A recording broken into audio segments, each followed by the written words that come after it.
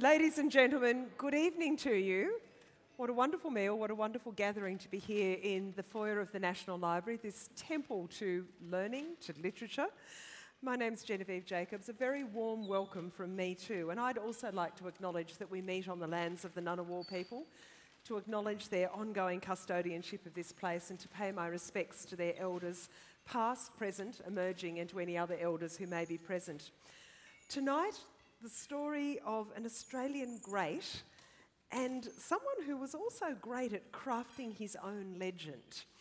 Frank Hurley was a pioneering Australian photographer, an adventurer, an explorer, a man who loved a good story and who knew how to shape one.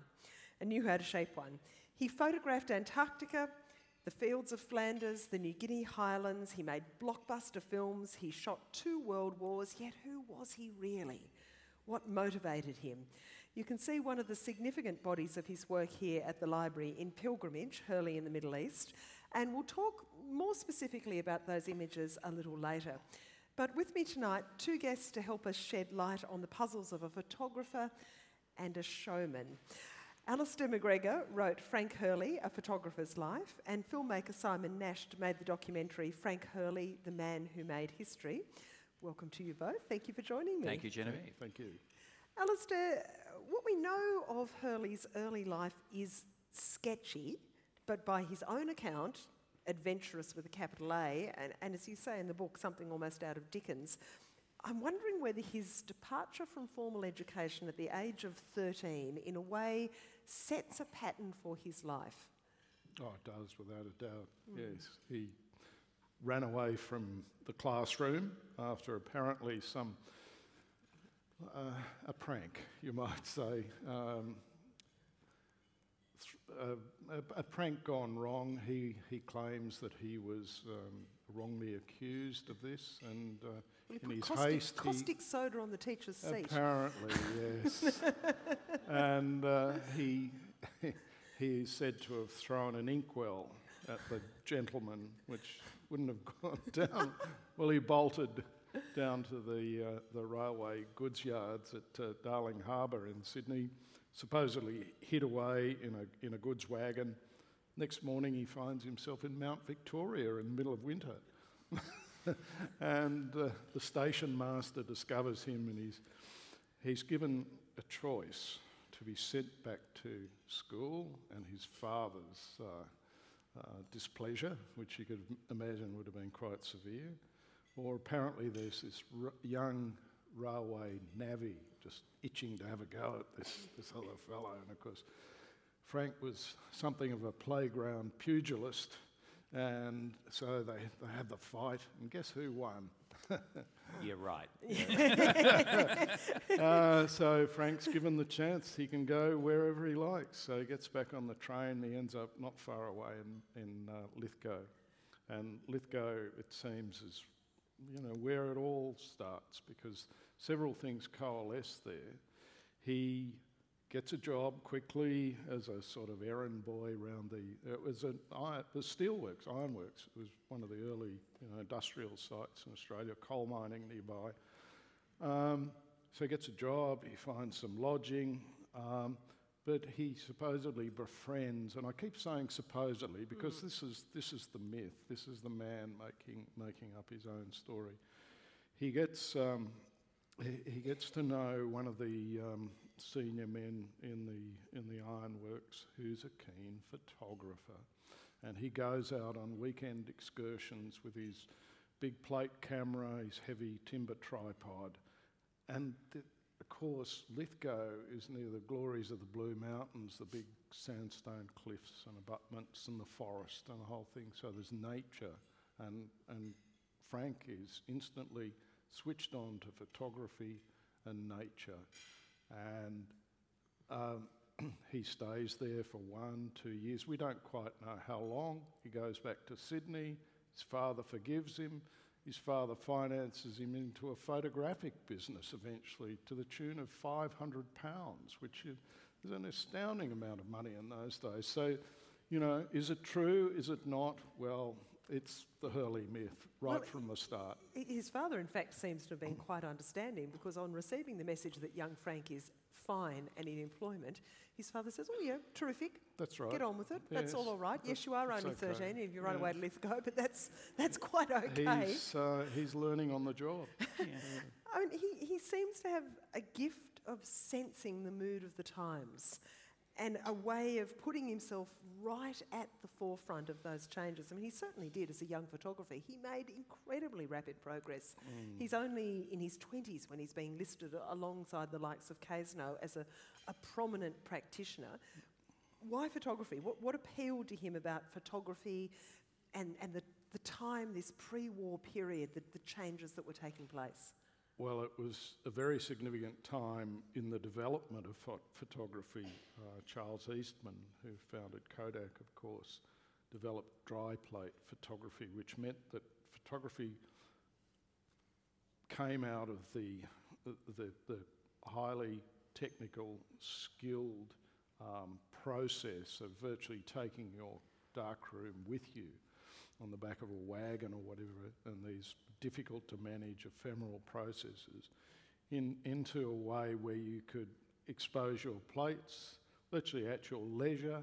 If you carefully stored them away in light-proof conditions, then take them back to the darkroom and develop them. So, and it meant that photographers were more mobile. They weren't confined to the studio, and so it was this great surge of interest in photography, not only from its technical standpoint and for professionals, but amateurs come into the mix. And so Frank is also involved with amateur societies. He joins the Ashfield District Camera Club, and they're like the sort of computer nerds of the late 19th, early 20th century, all these eager young lads going out on the weekends with their tripods and cameras and swapping ideas and, you know, darkroom techniques and all this sort of thing. And Frank starts writing at an early age for the photographic press.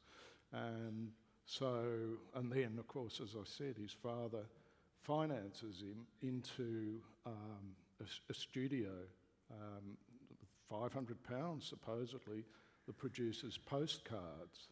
And postcards there was a great craze apparently worldwide for postcards. Now they weren't just things that you sent when you were on holidays and wish you were here sort of glib greetings, but they were the SMS of their age. Exactly. Yes. Simon, what's the quality of that work? Because we do have a number of these very early images. Some of those have survived. What are the qualities of the work? What does he bring to it? I mean, the images are often rushing trains. There's sort of high Those danger early implied. days, I mean, you see an artist working his way through first the technology, and then actually claiming his own eye. You do see that. I mean, there's definitely influences from the great Harold Cazenau and others who were the prominent early Australian photographers. You can see that and that pictorialism that you'll see in the exhibition in the Middle East, they're postcards basically. So you see him working his way through, but he does develop his own eye pretty quickly. I mean, I was interested, of course, in also seeing his early film work. And that's quite remarkable, because the story goes that I think Alistair will know better than me, is that before going off on the first Mawson expedition to the Antarctic, where he basically blags his way on to the job by confronting Mawson on a train and not letting go until he gets a yes, poor Mawson. But he got the film camera that he took to the Antarctic, I think, weeks, maybe days before they left. And he had never handled one before. The story goes that he had some quick instruction filming office workers on their lunch break in, one before of he's going to the most remote place on earth. But he's got technical skill and facility. Oh yeah, and he was very handy. Yes. Good with his hands. Yeah, there was he no doubt. knows He was a what good he's man in a doing. crisis. I mean, that comes through again and again. Yes. Certainly on the Shackleton expedition, where people actually, Shackleton was concerned about Hurley being a potential rival if there was a rift. And Shackleton very wisely put him in his own tent, saying, keep him close. Because Hurley could fix things. He could do things with his hands. He was a very useful bloke to have.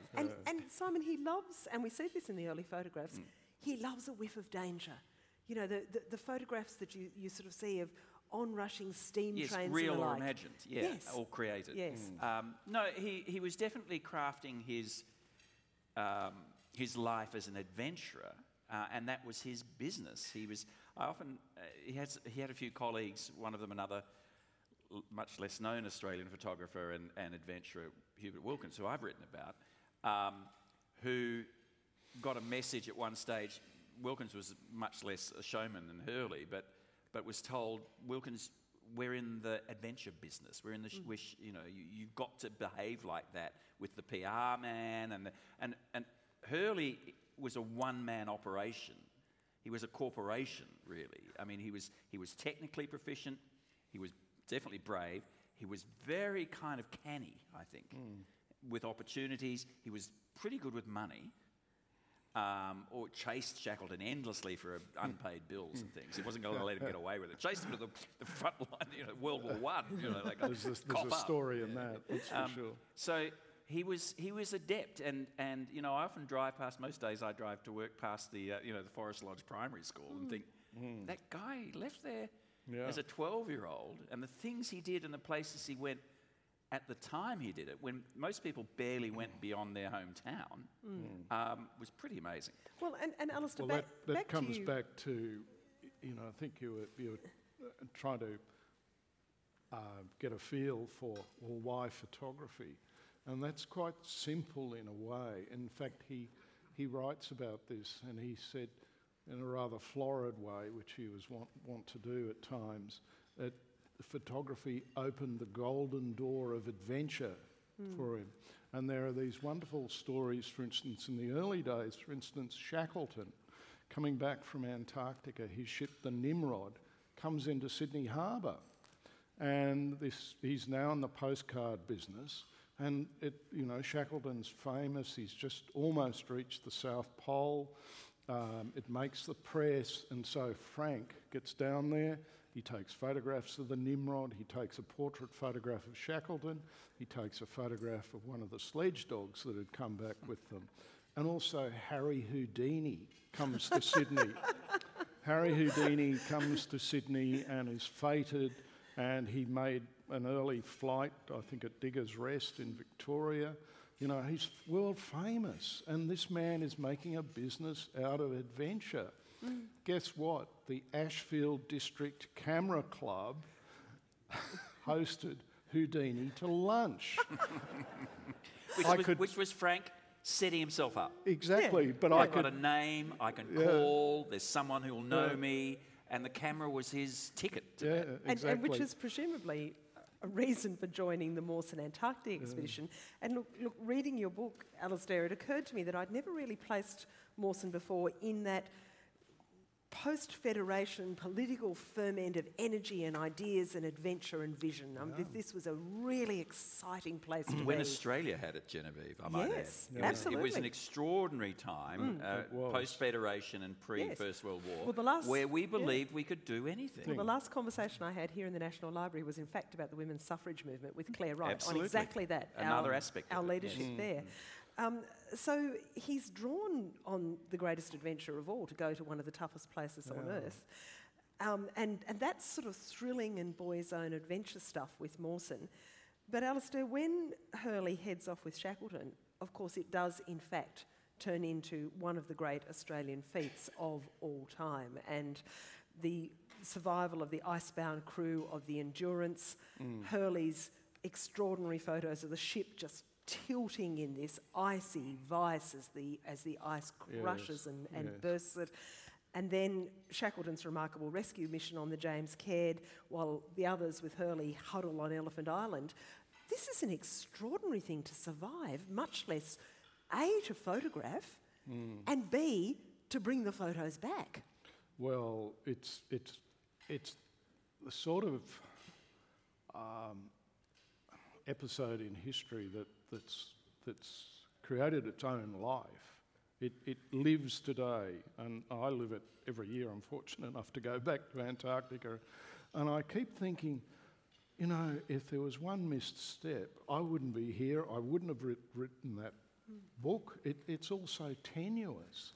The survival of these people in this situation is just extraordinary. And Hurley, one of the, you know, he's renowned for his bravery, yes, but there's also this sort of protracted and long, drawn-out tension in these situations where you've got to be brave every day. You've got to keep going. And he's keeping going, documenting this. He's photographing it. For part of the time he's filming it. And he's doing this in a very deliberate and a very calculating way because he realises that if they get out of this, there's this golden commercial opportunity that they are going to clean up. And Alistair, I'd like to, I mean, I contend in the film I made, and you may well disagree, but I think I argue if we didn't have the photos and the films of the Shackleton expedition, it would be just a footnote in the other expeditions, totally the many failed expeditions. That's my thesis entirely. Yeah, I think you would agree. Is that it is the artefacts that make it history. And just on that, Simon, there is a photograph of the James Caird setting to sea from Elephant Island to go for this remarkable, extraordinary trip to South Georgia to save everyone. There's a brilliant sunrise behind it, and it's a great image, but Hurley always touched by the gods. Yeah, touched by something more than the gods, in fact. So Hurley's always got that eye to the story, and he's got this fundamental instinct with two consequences. One is that it is brilliant storytelling, so compelling, but the other is that you're never absolutely sure what the raw, unadorned truth might have been, because... Oh, we know what the truth was. It wasn't that. Yes, in fact, it wasn't that. That picture of the arrival is actually the picture of the departure. Yes. That he's just swapped and used. That's one of the most notorious crimes, in a sense, in photography that Frank was involved in. That when they got back to England, and you must remember this is 1917, the world is tearing itself apart. And this expedition, this small group of men who'd come out of the wilderness, that they have great propaganda value. So he's under great pressure to produce images for the press. And by this stage, you know, the photographic illustrations in the papers were quite sophisticated, so they could tell a story. So for some reason, and I won't go into all the whole background of this image, but he got hold of his original negative. Now, this is not a glass plate. This is nitrate film. And there are two boats in the original. There's the James Caird, which had to make this great ocean passage over nearly 800 nautical miles. Basically a rowboat. Yeah, basically a rowboat, that's right. And it's heavily laden, so they pulled it out past the surf so that they could load it with ballast and water and food and everything for this arduous trip ahead. So it was empty. They took it out past the surf and then they loaded. So they used one of the other boats to relay all the supplies out. But of course, Frank took a photograph of that, and by this stage, all he's left with is 3 rolls of film and a folding pocket camera. So it's basically an amateur camera. All his large plate cameras have been destroyed because they're too heavy. They couldn't carry them. So he has to be very careful about what he photographs. But this is the penultimate, you know, this is the critical moment in this story. And all these poor forlorn chaps are on the beach waving goodbye, but there are 2 boats in the store in the correct image. Of course, that would be very confusing in the telling of the story. So what he does is he gets a scalpel or whatever, and he just hacks away at the original negative. He removes the second boat, so it looks as though this little boat is rowing to the shore when they are eventually rescued. Now, why he did that, nobody can explain, because he could have made a copy negative and so on, and this priceless original negative has been vandalised by the photographer. But he's right. But Simon, it takes us really early into the piece to this interesting idea about what photography is and what its role is. And there's this long-standing sort of presumption that part of the value of photography is that it tells the unvarnished truth. Now, that's not true. It's never been true. A camera's a tool just like a paintbrush or a chisel. He said almost those exact words. Yeah. But Hurley uses his darkroom skills, he uses his fertile imagination. In a sense, right at this very early juncture, he's creating a photographic performance as much as simply recording a moment in time. Yeah. Alistair and I have both been lucky enough to see one remarkable little bit of Hurley memorabilia that very few people will ever get to see because it's in a little tiny dark room in Mawson's hut in Antarctica. And there written, it's about the size of a telephone booth, if anyone remembers what that is. And inside that, on his little plate table, he has written in pencil, scraped into the wood, "Near enough is never good enough." It's a reminder to him about the need, and he's not talking about effort alone. He's not just talking about that. He's talking about effect. And he's driven, and that's pre-Shackleton. That's 1911 or 12, isn't it? Alistair? Yeah. No, 12. Yeah. So he's there saying, I have one opportunity only to tell the story I have to tell, and I will never compromise. And I've seen plates there. They're actually in the NLA collection where you can see he's written "reject" on the plate. And so he will never be tempted to use it. He's sitting there in the Shackleton expedition. He's got to get rid of 2/3 of his collection of these glass plates. And he's sitting there as the Endurance has been crushed in the ice, and Mawson said, Shackleton said, "We're off. We've got to go. Frank, you've got to dump. We can't bring them all." And he's sitting there, and he's smashing 2/3 of these glass plates. And yet, even if he's out, he writes about wanting to go back and just take a few more. I just want to take a few more.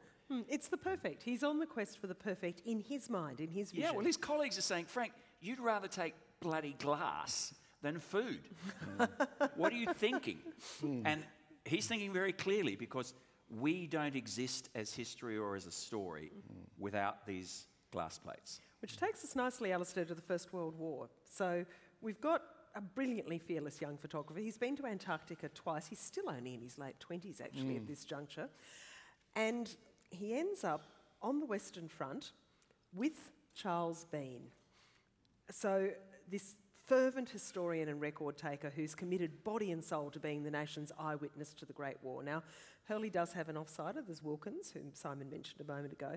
But what happens when Frank Hurley, with this showmanship, this zeal, this idea of the performance of photography, meets Bean with all his meticulous regard for the truth of our nation's story? It's very puzzling in some ways, because Hurley writes in his diary that I've been employed, if you like. He doesn't use that word, but he's been engaged to take care of propaganda. Or it might even have been Bean who actually said that. Hurley's the propaganda man, Wilkins is the record photographer. Yep. And so Hurley takes that literally. He has to stir not the troops but the public to support the war effort. And what they're aiming at specifically is a major exhibition that was to be staged in 1918 in London of war artists and photographers. And so there are people like George Lambert and so on, Will Dyson, and they're recording the Australians at war because the Canadians are doing it. And the British weren't. And the British weren't. Lord Beaverbrook put his own fortune into the Canadian record, and there's this wonderful story that I'm getting off the track a little bit here, but it's worth telling that Hurley was nearly poached by Beaverbrook, and of course this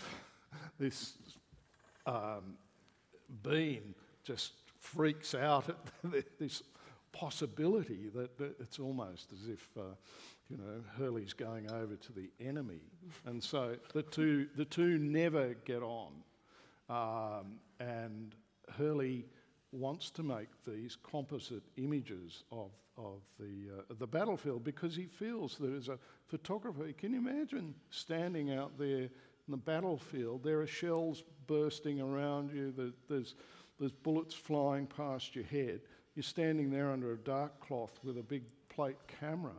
Oh, it's the bravery involved in doing that. It's just amazing. But you're taking... the silliness. The silliness. You're taking one single image.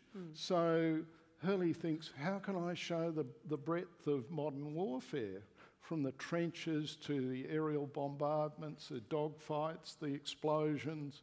It was warfare on a vast scale. So he thought, well, I'll combine negatives. I'll take some photographs of planes and the troops hopping out of the trenches and so on, and combine them. And he made for the exhibition that eventually was staged in London, they're basically tableau, these huge pictures. I can't remember the exact dimensions. They're not that much smaller than that. Sort of that up to the top of the curtain here. And there's an image in my book which gives a graphic example of scale, because it's against a brick wall and you can see all the brick courses, and there's a ladder beside it. They're huge. And to our modern eye, they look a bit crude, but they must have made a tremendous impact. Well, to Bean, these were anathema. He thought that they were a lie, basically. And Bean made sure they were never seen in Australia. And this is interesting, Simon, because Hurley fully believes it's his patriotic duty to create as stirring and powerful and evocative a representation of war as possible. It's a really good question about him, whether those images were more an accurate representation of the war than the simple captured moment that his colleague Wilkins was instructed to take. Well, he's not embellishing just for the hell of it. He's doing it because he believes in what he needs to present. I think Bean probably felt he crossed a line, though, in the embellishment. I mean, you can go through the NLA collection and you can see the composite, the individual frames, and you can reconstruct what he put together, and they often come from 7 or 8 different images, including one famous one of troops going over the trenches, shot from a little high.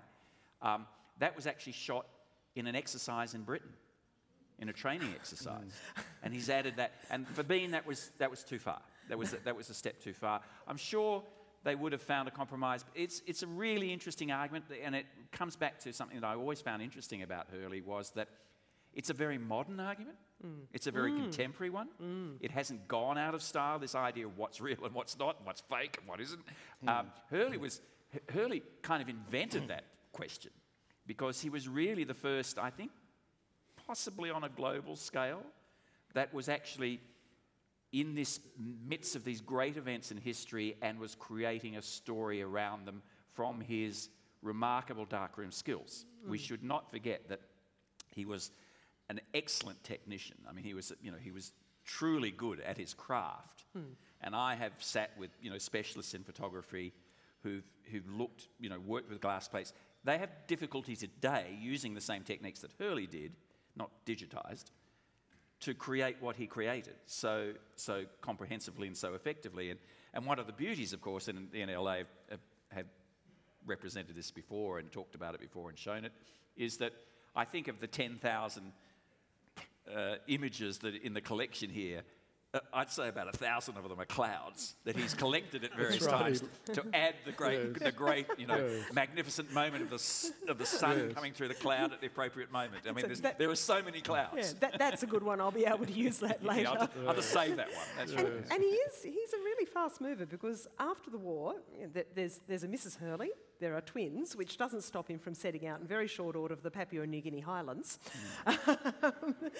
And some of his lesser-known work, but it turns out quite deeply historically significant, because it gives us a remarkable insight into the innermost secrets of an ancient culture. Now, Alistair, this goes to the idea of the showman, but it also goes to the idea of sort of anything for the perfect picture.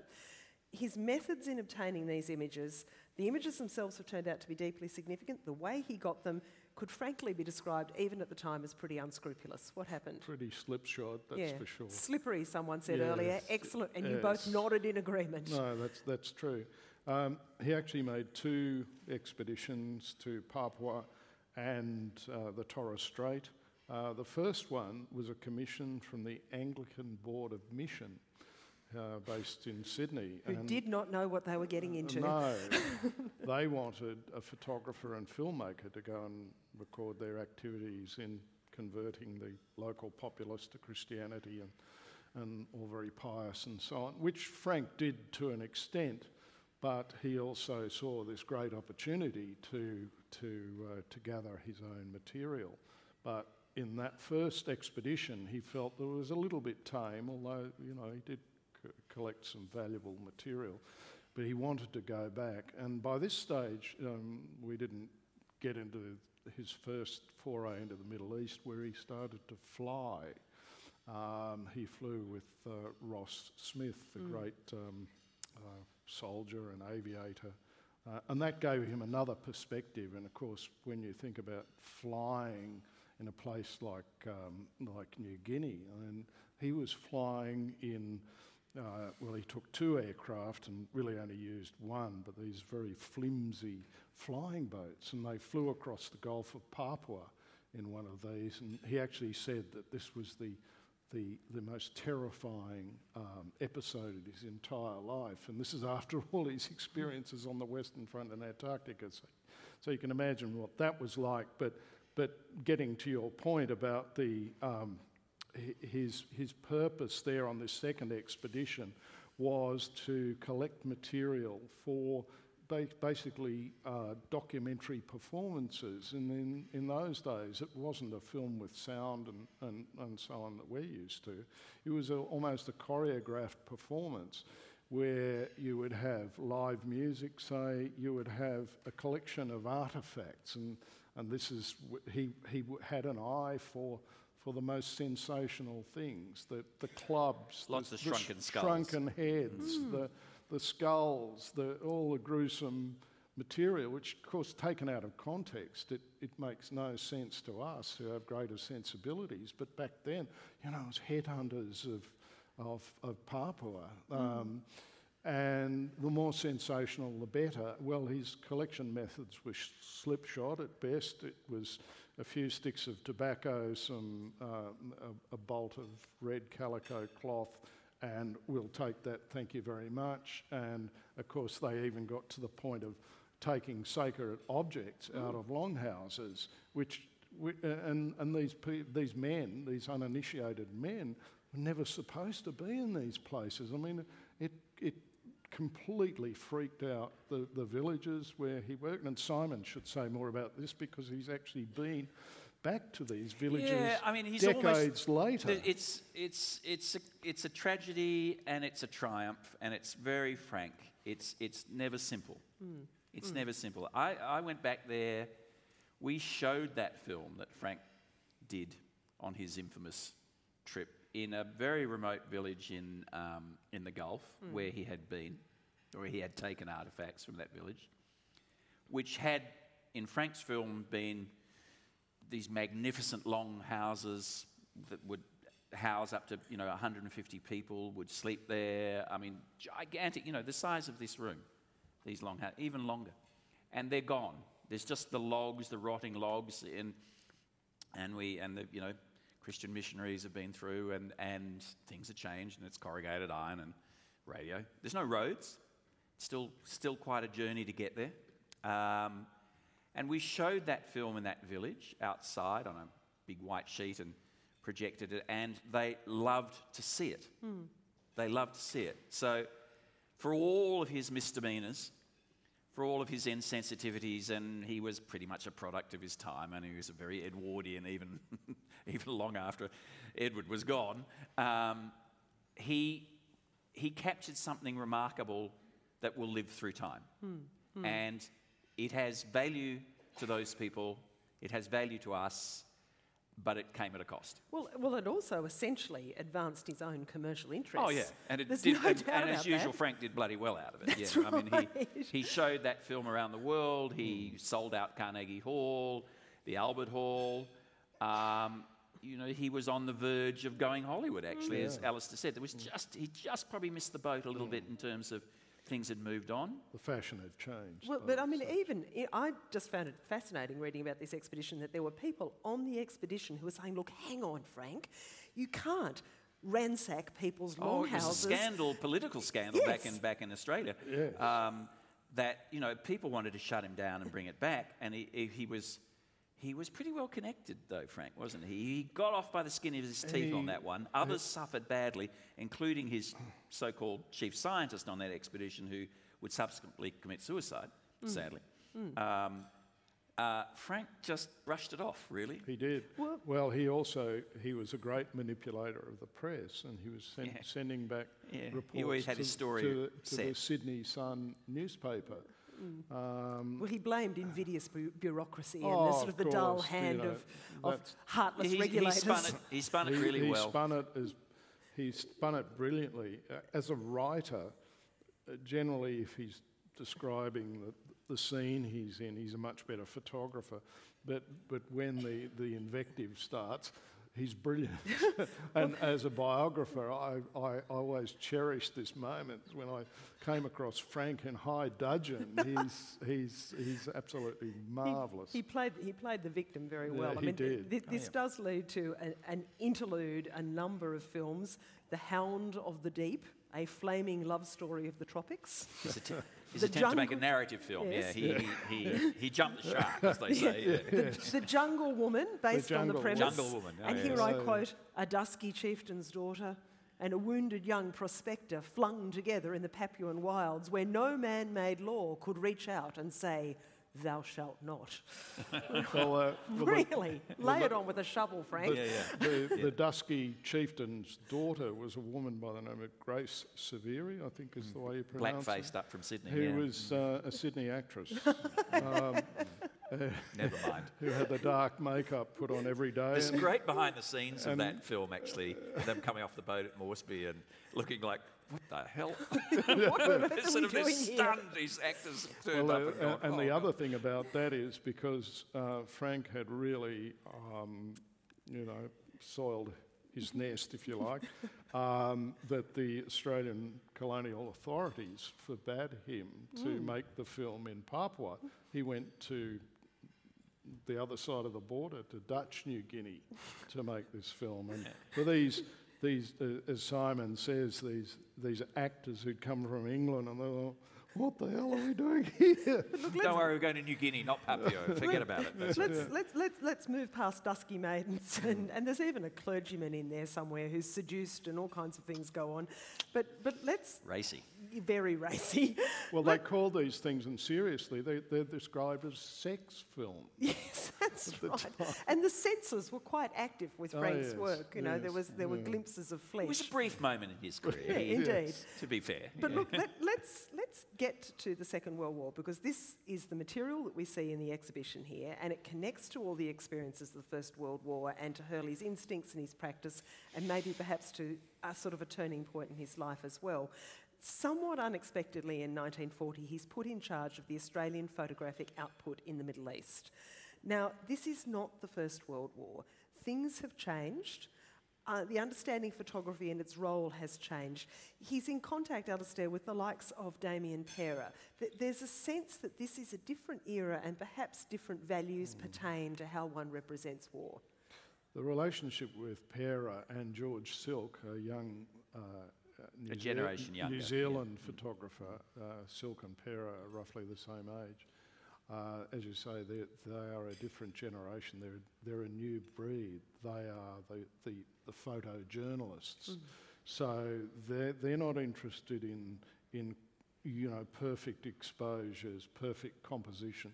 They want to see the fear in a soldier's face. They want to see the fatigue, the boredom, the gritty stuff of war. So Pera would put himself between the enemy and the advancing troops, and of course he paid eventually with his life in the Pacific. Won an Academy Award, by the way, Australia's first. Exactly. And they didn't mind if their movie film was scratched because dust would get into the camera and the whole thing. But to Frank, that was ruined. You know, you'd have to toss that out. He was still looking at the Middle East as this grand vista, almost the biblical scene. And they were trying to record fast-moving engagements, tank battles, where the enemy would disappear in a cloud of dust as they advanced. And he's still using the heavy cine cameras and still cameras and so on. And he's very much yesterday's man. But he has an interesting relationship with both Silk and Pera. He's almost like this father figure, and he's fussing about them, and he's worried about their safety, and trying to advise them that, you know, don't take too many risks, it's not worth it, and so on, and don't fall for the government spin on all this, they'll only take advantage of you. He's very concerned about their welfare, so it's a very interesting relationship. Still working like a demon too. Oh yes. Where he writes working on a New Year's Eve, I remember, doesn't he? Yeah, that's right. Yeah. You know, But Simon, the interesting thing about that output, and we see that because Pilgrimage is all about Hurley in the Middle East. He returns, as Alistair said, to a place that he'd fallen passionately in love with in the First World War. But the focus turns to local people, to places where people lived, to the lives of people like the Marsh it's interesting Arabs, just looking the at workers. there. He didn't take many portraits throughout his career. It's the one place where he did in New Guinea, but that was because they were exotic and he was not really interested in the people he was there meeting. But in the Middle East, he did take some beautiful portraits, and you'll see them, a few of them represented nicely in the exhibition. I don't think he was a religious man, but he felt being in the biblical lands moved him. He related to that. He certainly stayed on. I mean, he volunteered to stay after the war. He stayed 6 years, leaving the wife with Patient Mrs. Hurley and a large brood of children were left in the eastern suburbs. back in the Northern Beaches in Beaches, Collaroy. And she never forgave him. And he volunteered to stay on. I think he didn't want to kind of face the mortality that he was sort of out of style. And so he'd just do one more gig, you know. Many of them are quite gentle photographs, and I know that this is one of the things that curating this exhibition has been about, is to say, here are sort of quite intimate portraits of people seen in the course of their everyday lives, doing things that are simple, humble, quite straightforward. They have a great dignity about them. Enormous dignity. Nicely put, Alistair. Yes, they're still very much Hurley pictures. You can spot them from a mile away. After you looked at a few, you know them when you see them. But he's more interested in what he's photographing for a change. Yeah, that's right. Yeah. Usually he's not that actually interested in the figures, or they're just tools to be manipulated and moved around in the great vista, in a sort of endless search for a perfection, really, a photographic perfection, which was either through the lens or created in the darkroom. These images are more capturing slices of life. There's a beautiful one. One of the ones I love in there is, I guess it must be early, just immediately post-war. It's Haifa. It's people down at the beach.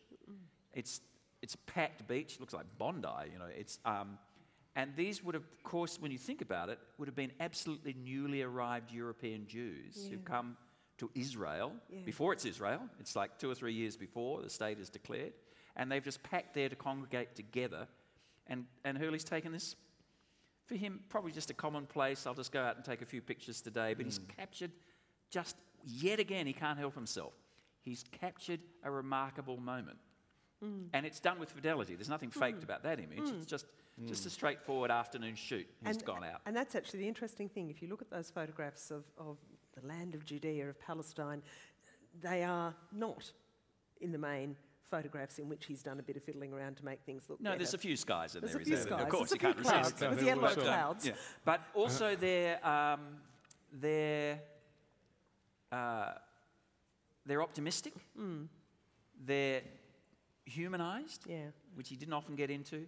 And it's kind of, he's captured what he felt, which is probably imagined as much as anything else, that there's something special about this place, these lands, the history of it.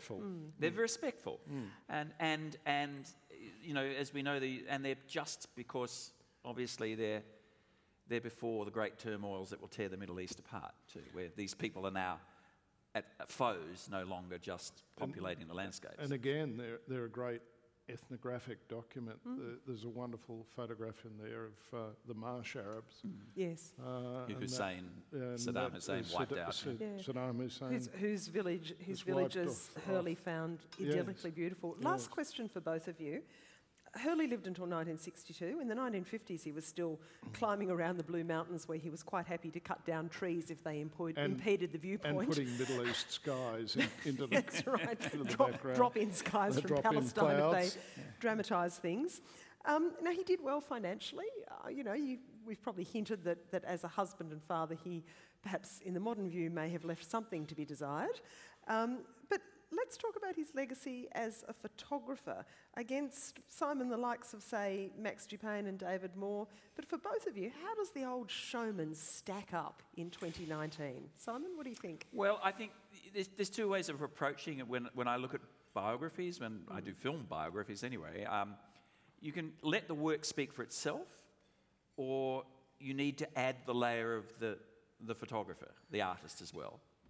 And I think you can't separate Frank the man from Frank the photo. I mean, the images do stand on their own. I don't think he was the genius of a Dupain. I don't think he was the once in a lifetime. But in somehow, the significance of his work is greater, because he put himself in the middle of history, and if the history didn't live up to his expectations, well, he made it live up to his expectations.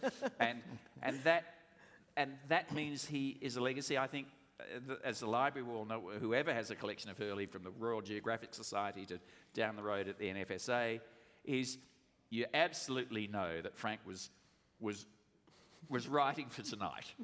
He knew we'd be talking about him for years, decades to come. He certainly hoped he would be. And he set the traps for all of us as biographers to fall into, a kind of love-hate of Frank. Because you cannot resist what he did and how he did it, and he left so many questions and so many arguments and such a great body of work. It is a great body of work. Is he one of the great photographers? I don't know. I'll just say one thing as a documentary filmmaker. God, the guy made the very first documentary film. He made the first one before anyone had done it. No one knew what to do. 72 minutes from a standing start with a camera that he'd had for a week, down in Antarctica. Even before they got to Antarctica, he was up in the mast. Okay, he's a young, agile, fit fellow, but making it up as he went, and he going got a through the 72-minute Southern film. Ocean, Yeah. Home of the blizzard. I just can't imagine how you would do So that. I can't help but admire him for that alone. Alistair, last word to you. What's the shape of the legacy? I think I totally agree with what Simon says. But he's still this enigma. I lived with him for 3 years. He tormented me So for 3 years. Yeah. And yet I had this, I'll use the cliche, this love-hate relationship with. I could never quite, and okay, you're never quite going to understand your subject, and particularly when, well, for instance, Frank's personal life was just I don't think Mrs. Hurley in had a much of a grasp of him fog, either, perhaps. and it sounds a bit sad, and his daughters, Adelie and Tony, who were so generous with me, I'll always be grateful to them and acknowledge them. They were just wonderful. But they used to say, we never knew our father. Well, he was always away, and even sadly, Frank's granddaughter Julie Burns was going to be here tonight, but is unwell, and Julie very touchingly wrote to me after the book was published, and she said, I learnt so much about my grandfather that I never knew. And that to me made the whole thing sort of worthwhile, that I could place this person in the right context historically. There'd been previous biographies of Hurley, and I don't know how much time we have, but this goes back to and this is personally for me, but I'd love to tell this little story. The biography of Hurley was the first biography I'd written. I'd written 2 or 3 books before that, but I came to it with some trepidation and a sense of, I've got to do this properly. And there was an exhibition of his work at the State Library in Sydney, and I knew the curator of this exhibition quite well, Stephen Martin, and he said, well, come along and the Hurley twins will be there. I'll introduce you to them. And so, Julie, I met Tony and Adelie, and these are two formidable women in their 80s by that stage, and I said, well, I was very respectful, and I'm very pleased to meet you, and so on and so forth. Look, I'm looking forward to researching your father's life and so on, and I'd be honoured if I could come and meet you and interview you. And Adelie, who was the most forthright of the pair, she said to me, oh, another biography. And I was a bit taken aback, but they were wonderful. They lived up at Coffs Harbour together. They'd come together as twins, in a caravan park. In a caravan park. Very happily. In their later years, and they went travelling together and so on. And but once I took them to lunch at the local yacht club, and they were sort of my friends from then on, and it was a fantastic relationship. I know I'm getting off the subject a bit, but you know, as I was saying, he's still an enigma, as Simon said. As a photographer, was he a brilliant photographer? I don't know. He certainly, when he was good and when the composites worked, they added this extra energy and artistic presence to them. But it's more, he's the sum of all these parts.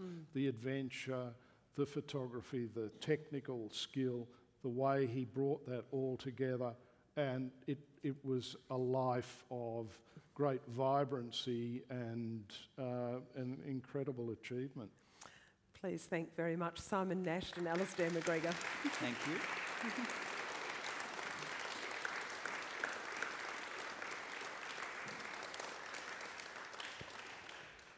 Well, thank you very much, Alistair, Simon and Genevieve.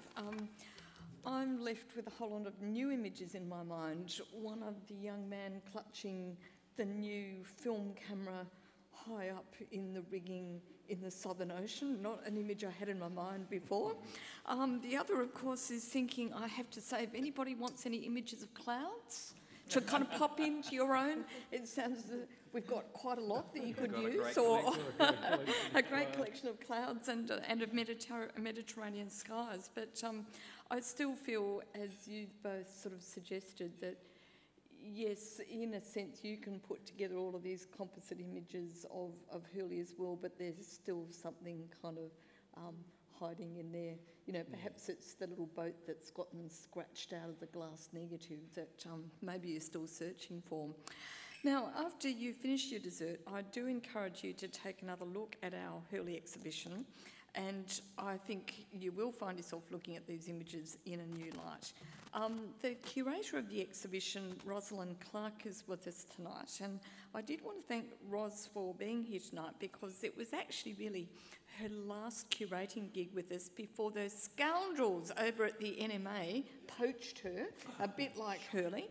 But actually, we share our collections with our friends at the collecting institutions, and we share our excellent staff too.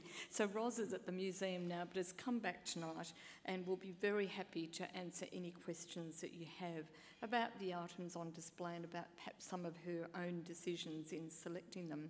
Alistair and Simon are also happy to answer your questions, and I'm quite sure that Alistair will happily sign copies of his book in the bookshop right over there.